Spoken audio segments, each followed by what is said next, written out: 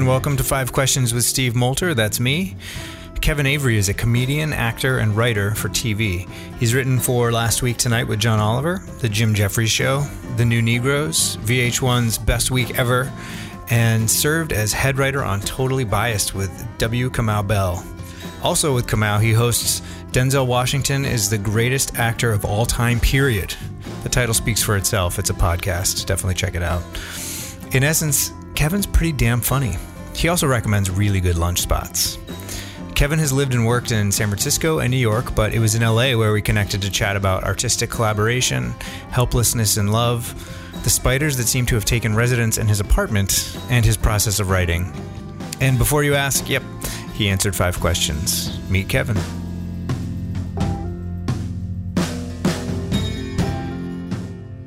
So I'm looking at, so I'm not looking this way, talking like we're in 2 different studios. We could probably do that, actually. This is how we do this. This is how we do it. Like it's split screen. Glad I called in to the station. So one of my favorite things, I love talking to comedians because comedians, there's a very different perspective of art, in my opinion. This is completely me thinking here. Okay. You're alone. Generally, right? Like when you're stand-up. Really taking it right to the core. Jesus, yeah. Okay, I'm by myself. Fine. I'll die alone. Alone and sad. Yeah. In a split screen with me. Sure. It'll be great. Yes. But you have to do it by yourself. Yeah. Right? Stand up. Mm-hmm. You also write. Yeah. You're on teams of writers. How Sure. do you approach collaboration? Like, how do you collaborate when you come from that distinctly solo background?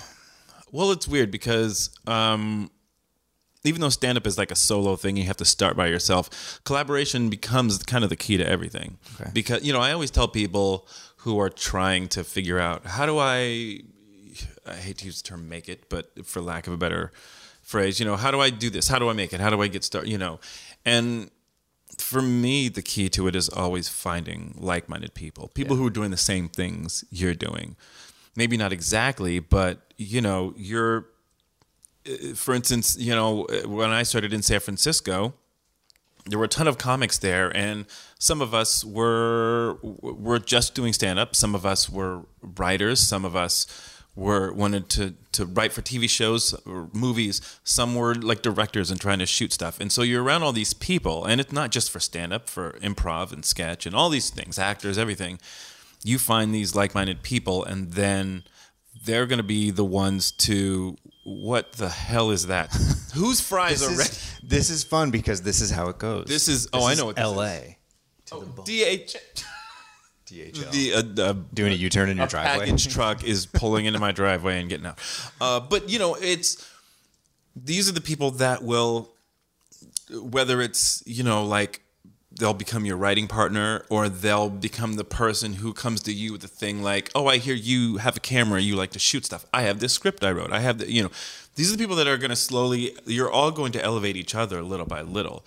So it's sort of the building blocks of all of this career-wise. As for how you actually jump into it just from a, work point of view, I don't know. I think that depends on who you're working with. When W. Kamau Bell and I became writing partners fairly early on, and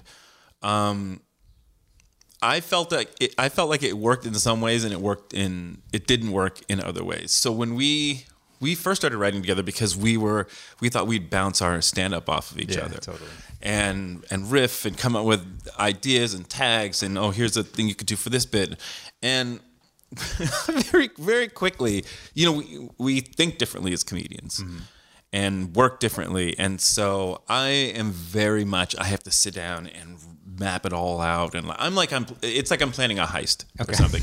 And Kamau would just say things, in conversation. I'll say funny stuff. We could, but he would say something that would come out like ready-made, like joke, just like I could just take this right to the stage as is. He had a great talent for that.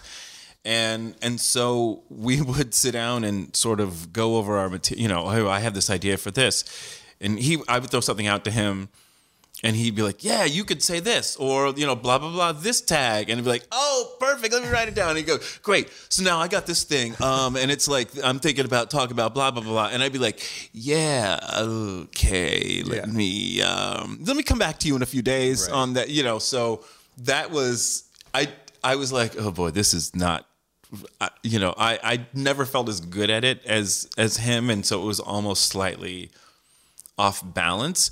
When we started writing scripts together, we had different strengths and they fed into each other. And that really helped to drive how we put our stories together and how we grew as writers even. And so, yeah, I mean, I think it really depends on your partner and who you're working with. And in a professional setting, you're just going to be thrown into the room and you better figure it out. Yeah, exactly. And it's just it's like, you're with people and you're working with them in the room, and then you kind of go away and do your own thing for a while. So it's not a constant, like, you're not just always face to face having to deal with, these folks. But so, like, when you first got into the room for the first time on, like, did you have someone to help you, like, guide through it, or were you just like sink or swim? Well, my first room was totally biased. It was Kamau's show. And so the thing that a lot of us had there is that a lot of us knew each other. I probably knew, half of that room at least, probably more, I think, actually. And so we were all, and a lot of us were new. And so we were all sort of huddled together. Yeah. Like, I hope we all make taking it. Care of each other. Yeah. So we were just sort of looking out for each other and learning at the same time.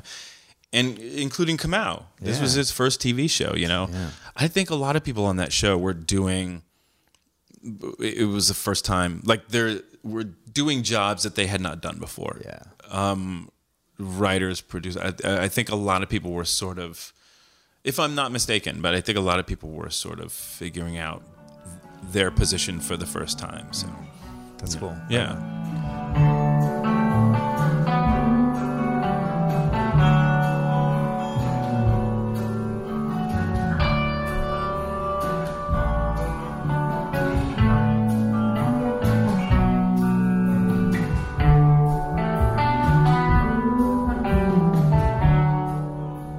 How do you define being in love? Oh, and in love is in air quotes very deliberately. How do you define being in love? Man, that took the hardest, craziest turn. I was like, what? This is how we do it. How do I define being in love? And you can always just go, you know what? Tired. I don't want to talk about this. No, I'm all about this. I'm all about this.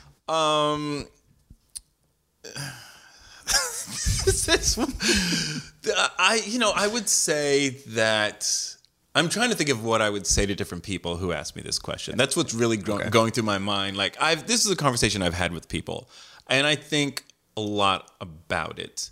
I haven't been in love in a very long time. Okay. And so it's kind of a fear of mine that it won't happen again. This could be the last blah, blah, blah. Anything you do could be the last time you do it. Yeah. And so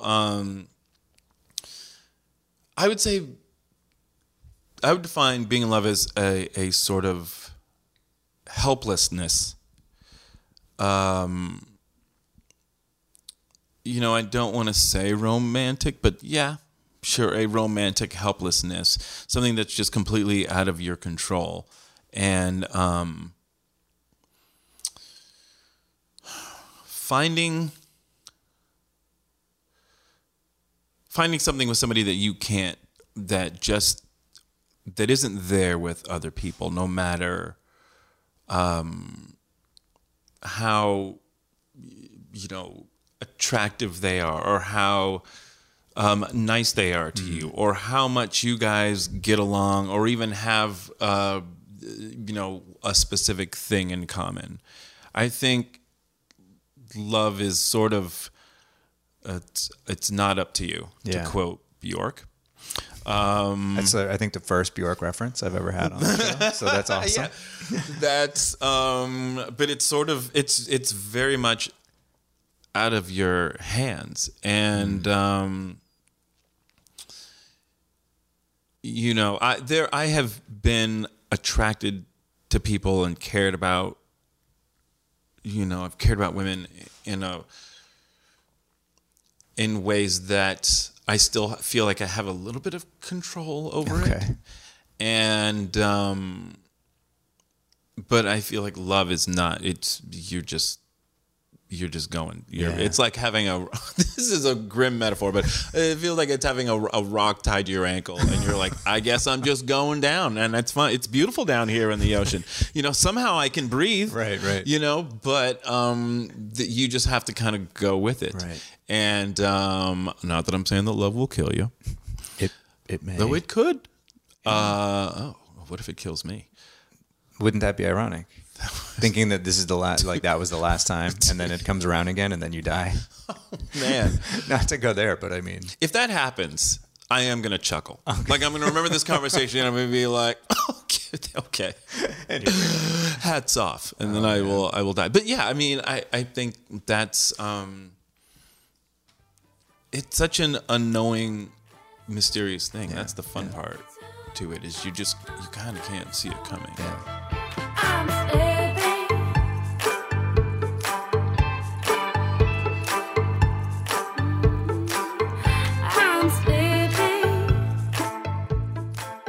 You mentioned something at the very beginning. You brought up fear. Mm-hmm. So I'm curious, like, what is your greatest fear? That's one of them. Yeah. That's probably the number one fear. Right below that, well, I'll just say it's one of them. And then the other two in no particular order, going to prison. Yeah. I feel like we're all just 2 or 3 steps away from like doing hard time. Yeah. Just anybody. Well, I want to ask about that. I have a similar fear. Prison scares the shit out of me. Yeah. Did you watch Oz? Yes, and that's what did it. That cemented it for me. That was it. I was like, I'm never watching prison shows again, and I'm never going to go to prison. I love prison shows, though. I'm fascinated with them. They like disturb me, even if they're funny. Like Orange Is the New Black, and I'm like, I can't watch it. I'm all like about it. Real. I love it. I shit like that scares me. Yeah, I'm all about it. Good for you. I'll watch horror movies, but not prison shows. But horror movie in a prison. I'll have to think about that. Okay. All right. So for you, you say like we're all 2-3 steps away. Mm-hmm. Like, how do you see that in your own life? What are your 2-3 steps that you're afraid of? Well, okay. So, like, I've had a warrant out for my arrest before, but for like speeding tickets, like a failure to appear. Yeah. And I know someone else who was just talking about this, and they were like, "Is this going to be is this an actual warrant?" And I was like, yeah, they're probably not going to come knocking on your door. Yeah. Although I've heard of that happening. For a speeding ticket? Yeah. I look, I don't know. There may have been some, extenuating circumstances, but I don't know. I'm guessing. Yeah. But I've heard of that happening. But I think I've had a warrant out once. And then my license was suspended once for I was grossly irresponsible with money and with paying tickets and doing all that stuff for a very long time. And so, like you're running around with a warrant because you didn't pay the ticket. Right. Not paying the ticket, that's an automatic failure to appear. Right. And so, I get pulled over for a speeding ticket, and then I potentially go to jail. Mm-hmm. I don't know for how many days. Mm-hmm. What if it's the weekend? Right. I mean, I get pulled over for a ticket and go to jail. That might be a day. Yeah. And then I get bailed, do whatever. But if you're in there for the weekend and you can't get out, you have to survive in jail for a couple of days. Well, depending on where you are, I don't know what jail they put you in. If you're in Los Angeles and you go to county, that's trouble. Yeah. And so now you have to defend yourself. Yeah. So what does that mean? You got to fight. You got to. Right. I'm just thinking worst case scenario. Yeah, exactly. Which might be the regular, just Oz. But if something goes down and you have to handle yourself just to survive. Well, that's now you have another charge on top of that. Like that's how that shit happens. They just stack. That's Exactly. recidivism. Recidivism? Thank you. Yeah. What did I say? You said recidivism. Oh, okay. I'll double check when I listen back. Thanks. But yeah, you're good. I mean, obviously, that's not there's a much larger problem with recidivism. Of course. I hope I pronounced that properly the second time. I was so boldly said the word again. Look at me. You got to commit. Okay, so that happens, and then and then just tiny, and little, then that's it. Yeah. So then fear number 3. You said there was getting kidney stones. Oh, I wasn't afraid of it. I don't mean to laugh at all because yes. No, it's a ridiculous fear, and I'll tell you, I wasn't afraid of it until, I remember it really seeming horrible when I think on Seinfeld. Yes, Kramer got him. We just streamed. Yeah. My girlfriend and I have streamed it lately, and Kramer got him. And I just remember laughing at another fun Seinfeld episode. But then I saw an episode of Friends where Joey got him. Oh, geez. And I was like, oh, this is this is close to home. This is crawling across my front lawn. This guy's in his 20s. I mean, if it could happen to him, it could happen. And so I. So what do you do to prevent kidney stones? For all the people out there who are concerned. Nothing. Cool. No, I drink a lot of water, but I just do that anyway because I like it. But I hope that sort of offsets because I had terrible beverage habits. Oh. I still do. Okay. Mm-hmm. Okay, let's talk about those. I used to drink a lot of Red Bull. Oh, geez. And God, why would I do that? I went was through it this Red Bull and phase. vodka, or was it just Red Bull straight No, up? just Red Bull. So what was happening is when I first started doing stand-up, I worked at a tech company in San Jose. I grew up in San Jose, California, and started in the San Francisco comedy scene. But I was living in San Jose at the time. I had a day job there, and it was in the tech industry, an industry of which I knew nothing. And doing a job of which I knew even less. And so it was, it's not underselling it to say it was a con job that I got into. Like I just What were you doing? I was a technical writer. Oh, dude. No problem. I don't know anything about it's just if you don't know what a technical writer is,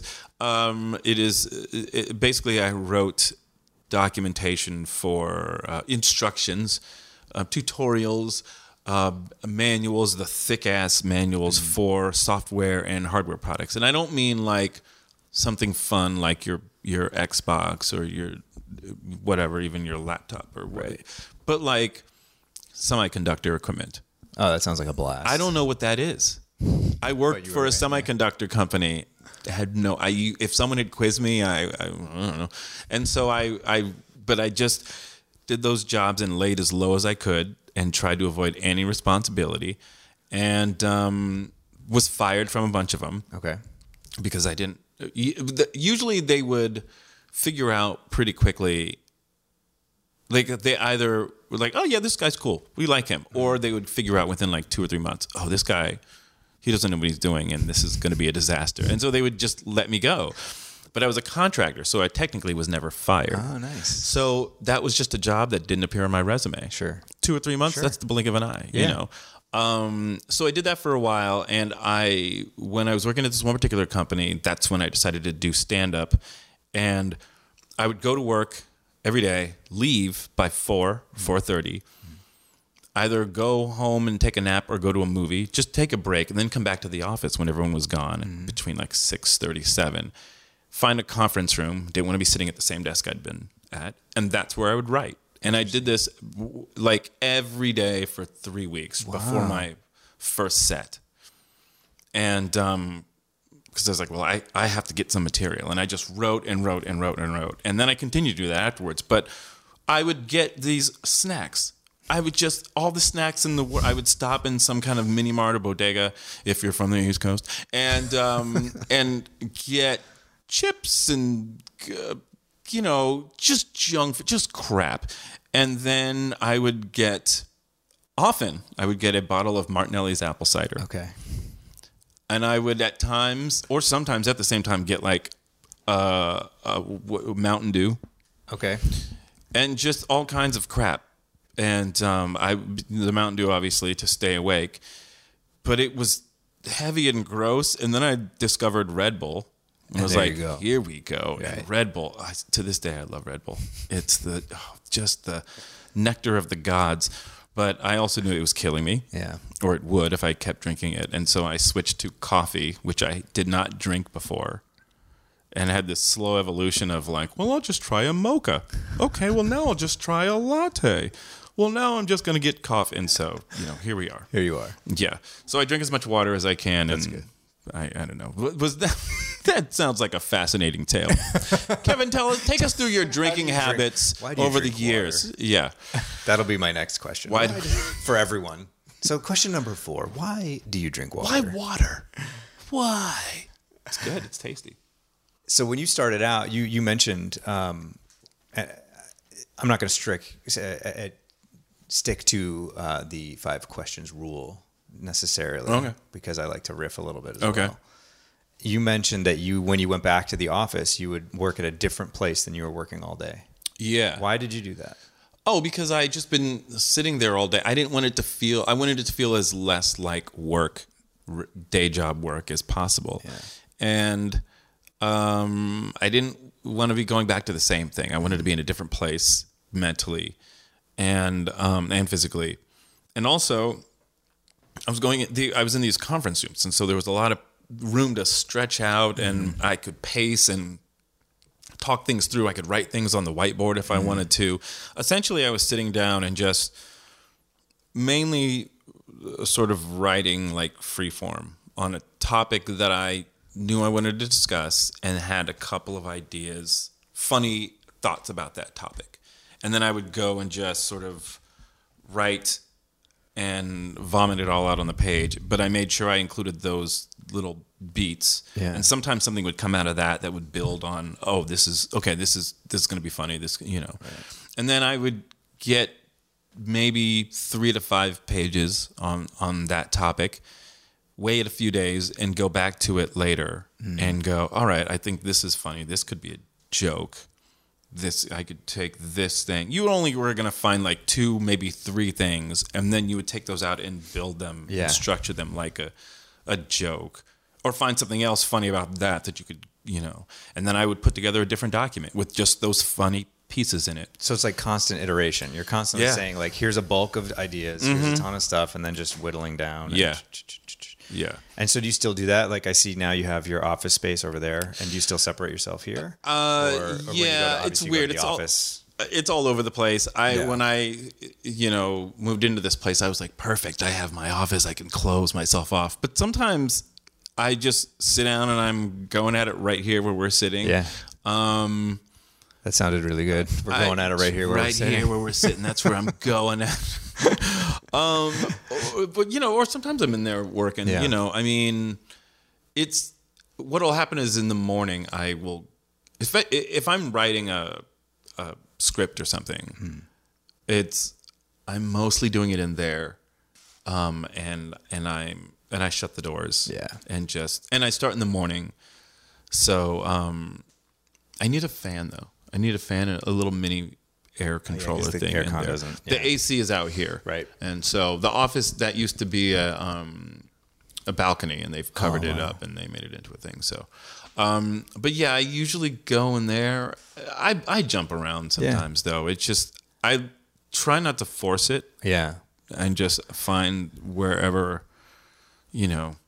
feels good. Before you guys came, I was sitting on the couch working. I mean, you could see all the papers and crap over there. So that's for as a musician, like I have to separate myself from work too, right? Like I work at home for my job. I do UX, and so I work at home. There's my desk. Yeah, that's the same desk that I work on music at. So there has to be some sort of separation. Yeah, or else it becomes they blend. Yeah. So I have my work laptop. I'll shut it and put it in my backpack so that it's not available. Interesting. That's it, because I work from a laptop basically. Yeah. That's basically what I do. So it's like I'll just shut that, put it away, and then my office doesn't exist anymore, or my work doesn't exist. But now it's just for music, or just for 5 questions, or photography, whatever. I do shut this door. Yeah. If I'm working, I have to shut this door. Because your bedroom's that way. My bedroom's that way. So, yeah. I've always had this weird thing since I was a kid. And I'd like to be sort of secluded and holed up in sort of small or confined spaces. Yeah.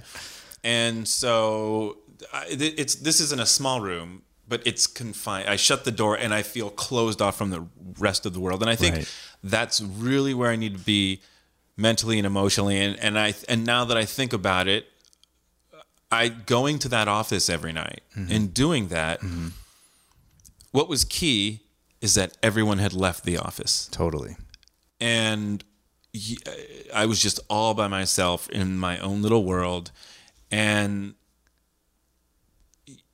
I was cut off in a way that it's hard to be now. Yeah. Because social media was not as crazily rampant as it is now. And you could still get away. We weren't all addicted in the way that a lot of us are addicted now. And so I could go. In fact, one of the reasons I would go to a conference room is because in some of the rooms, the wireless was not set up. Oh, nice. And I specifically was trying to avoid the internet. Yeah. And so, that was super helpful. Right on.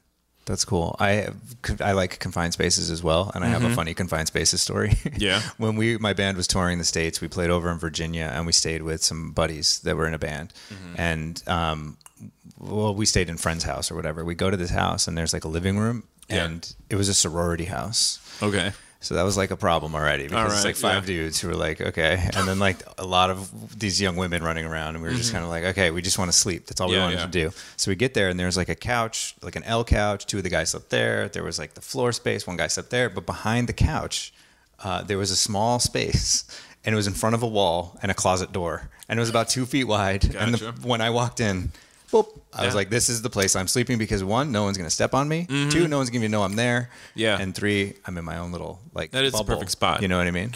Now I will say, that's where the spiders go. That was 10 years ago, so hopefully they didn't get me. But I mean, if they did, it's over. Doesn't matter now. But I'm always thinking about how enclosed I can. Yeah. There was a spider in here last night. It was in my bedroom, and I sprayed it with something. Because I was angry? He was pretty big too, and God. I have a bit of a spider issue in this place. I love it, but you might see. I mean, they're in the. You see the baseboards around here. Yeah. They could just crawl out of there any minute. Oh, that's where they come from. And so they're not at like 10 at once, but it's not arachnophobia. But like if you'll be looking up and there's one on the ceiling or on the wall. Yeah. And then if you look away, when I first moved in here, there was one right above the office, and I went away to I did something. I turned my back, and when I looked back, he was gone. I never found. Man. I was like, well, how?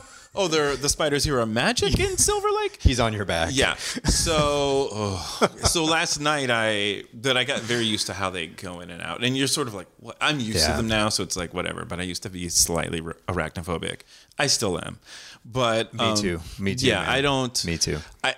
I'm not going to bed with one just hanging out in my room. It's got to be handled. Yeah. So I sprayed it, and it was in the bedroom, and it fell onto the base.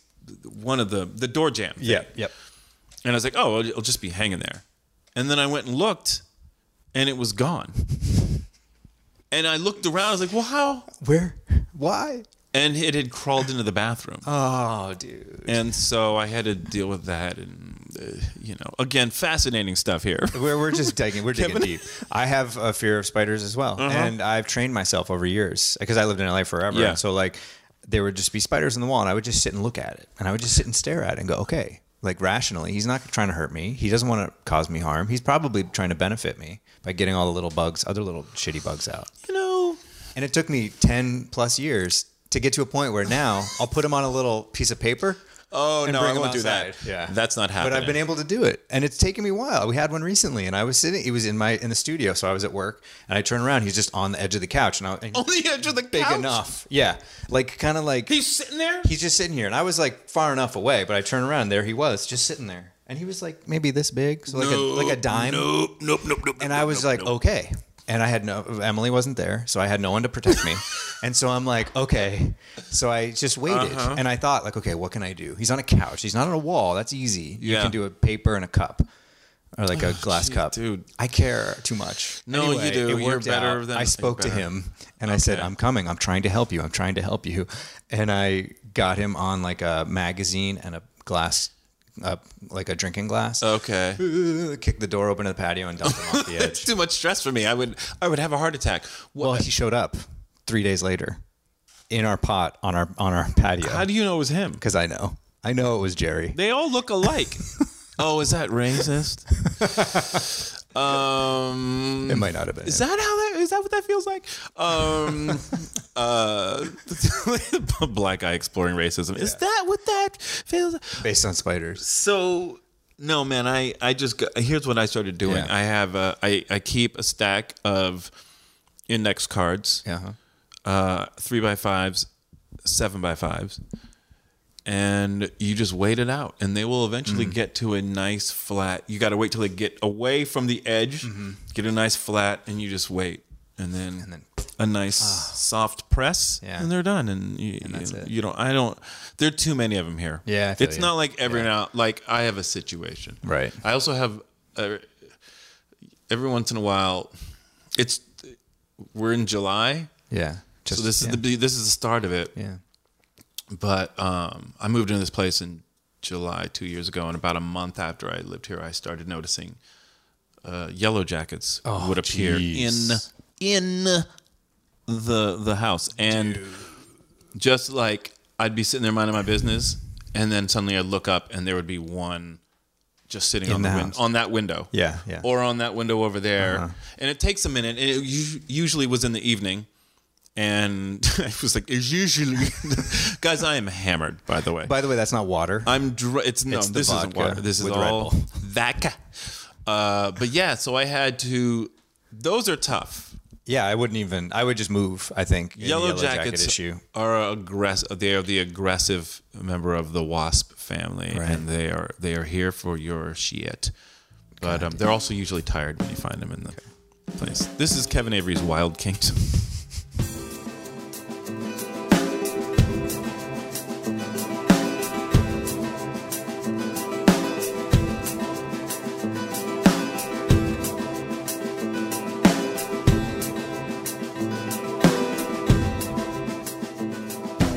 In what ways do you hold yourself back? Oh. Wow, man. Look, I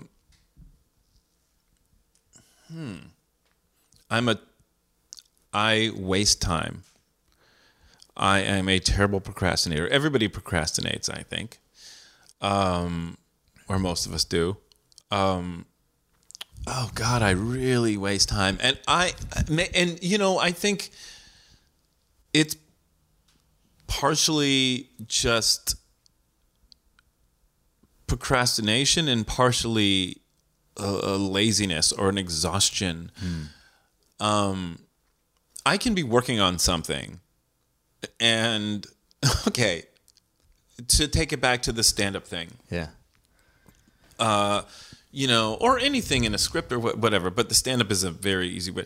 Like I said, you do the free writing, and then you're just writing, and it's a lot. It's nothing, and then a page and a half, 2 pages in, you type something, and you're like, "Oh, this is amazing!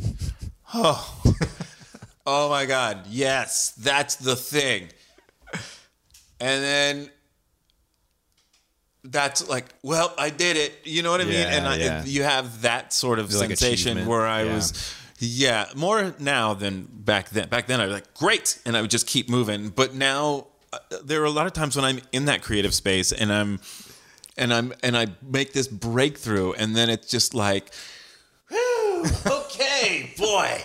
Yeah, do a little stretch, go lay down, like reward yourself with a drink or something. Yeah, and it's like you've been working for 45 minutes, buddy. Totally. Get back in there. And so I will, any excuse to get away from, to not work, there's so many things I want to do just as a person, and some of them are just dumb things. I want to watch all these shows. Yeah. Oh, I have all these books I want to read. I'm a comic book lover, so I want to read comic. There are constantly little things in the day I want to do. I want to just go hang out and have a drink and sit on the balcony at the bar or something. And but there is work to be done, and so there's constantly a fight between being a person and being this artist that's still grinding and still trying to, make it. So I think that is one way is just I waste time. And that might be the biggest. I can be very slow I can be a slow writer.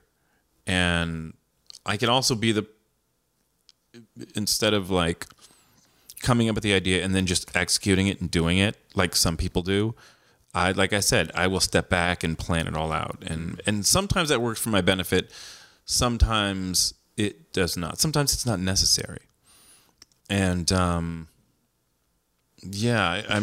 think creatively that's sort of, if I had better focus. Yeah. Oh man. Do you feel though, like when you're procrastinating, are you like, do you want to do something else? Like you talked about going out and like having a drink with your friends or like, doing whatever. What if you were able to do that thing and get paid for it? Like, what if you were able to like read comic books all the time? Do you feel like you would then procrastinate from that? Do you know what I'm saying? Yeah, like I know what you're saying. Just do comic book reading all the time. Somehow some millionaire paid you to do that. Well, it's not. I mean, now a lot of times it's.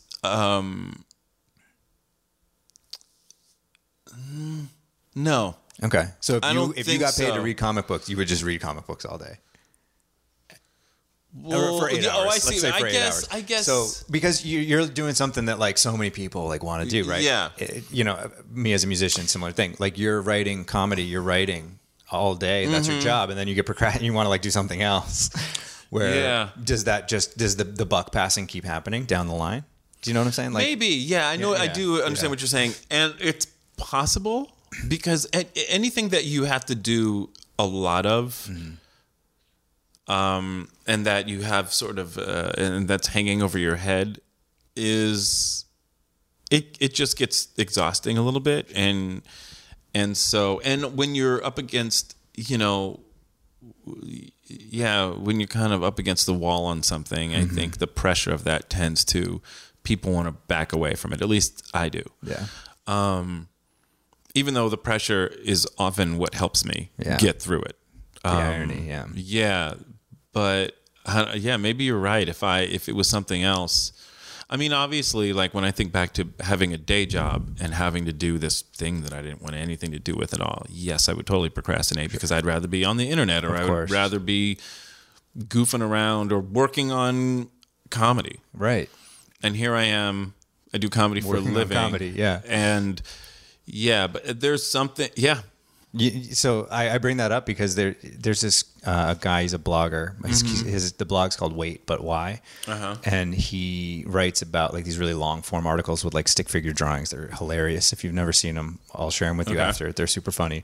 But he writes the Procrastination Matrix, and it's this like long form, like 30-page article with caricature drawings, and he talks about like the procrastination monkey. Who's like always there to like, hey, come on, let's hang out. Yeah. And you're like, nah, dude. And then so he talked about like this idea of like so real working as like something you like. Like I'm a musician, so I think, I could play music all day. But when I'm doing that, I'm like, damn, I want to go do this other thing. Right? Yeah. And that's the monkey coming in. And so for you, even if you were reading comic books, you would still have a procrastination monkey. Yeah. And I think you hit it on the head by saying like, if you're doing something a ton, even if you love it, you need to like, oh my God, you got to break up that space. Well, there are just always other things to do. Yeah. There are always other fun things to do. Yeah. And so, but here's the thing.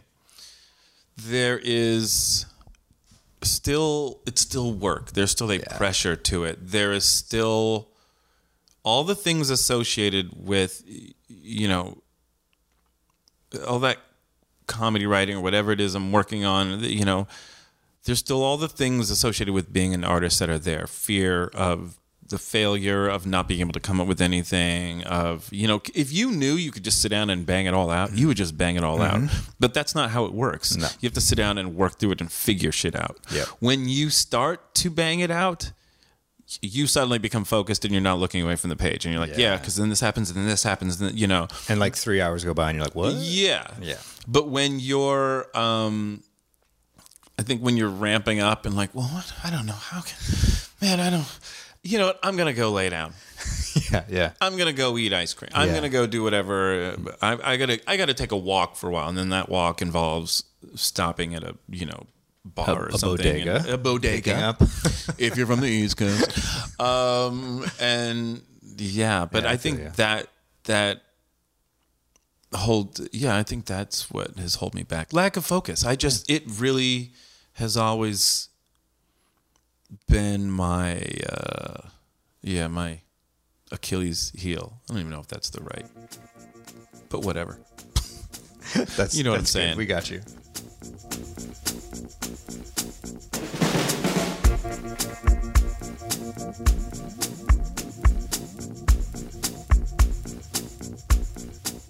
So the last question I have for you, and I ask everyone the same last question. Yes. And that is, what will you miss the most when you're gone? What, me? No. It doesn't even make sense to say. What will I miss the most when I'm gone is, you know, the sort of unpredictability of doing all the things that I want to do in my life. The mystery of it all. Will I pull it off? What is actually going to be the result of this? You think it's going to be this thing, but then it turns out to be this thing. And the excitement of all that. I had a cancer scare a long time ago, and I remember thinking my worry about dying was that I still have so much to do. Yeah. I had so much that and then when I was told I was fine, that day is probably the most powerful I've ever been. Wow. In my life. And the crazy thing about it is that every day beyond that, you forget a little bit more of it, and you have to kind of remind yourself, no, you have this power, you can do all this. But it's weird. It's like there's a trope in, like, I feel like sort of fantasy or sci-fi type of things that's similar to this, and I can't remember it. I've never been able to nail it quite down, but there's a little bit of you that you start to lose your memory. It's like maybe it's a time travel thing. Okay. Where you sort of forget who you were in a past life, or in an alternate reality or something like that. Because you start to settle back into your old life. And so that's the thing I've constantly had to remind myself is, that, I remember that day just thinking, I can do all of this stuff that I want to do, and let's go do it. And who knows how it's going to turn out, but let's go do it. And I think that's what I'll miss the most, is just the unpredictability of and excitement of doing those things. And that includes the people that have become a part of my life through whatever left or right turn I've taken in life. And that's also, my life is constantly changing because of some new people that have been brought into my life that weren't there on a Tuesday, and suddenly on a Thursday, holy shit, I love you guys, right. And so that to me is, I guess is a thing that I will miss. Thanks so much for tuning in. Check us out at 5questions.me. Check out Kevin at KevinAveryComedy.com. Thanks to Fina Charlson, who edited this episode, and we will see you next time. Take care.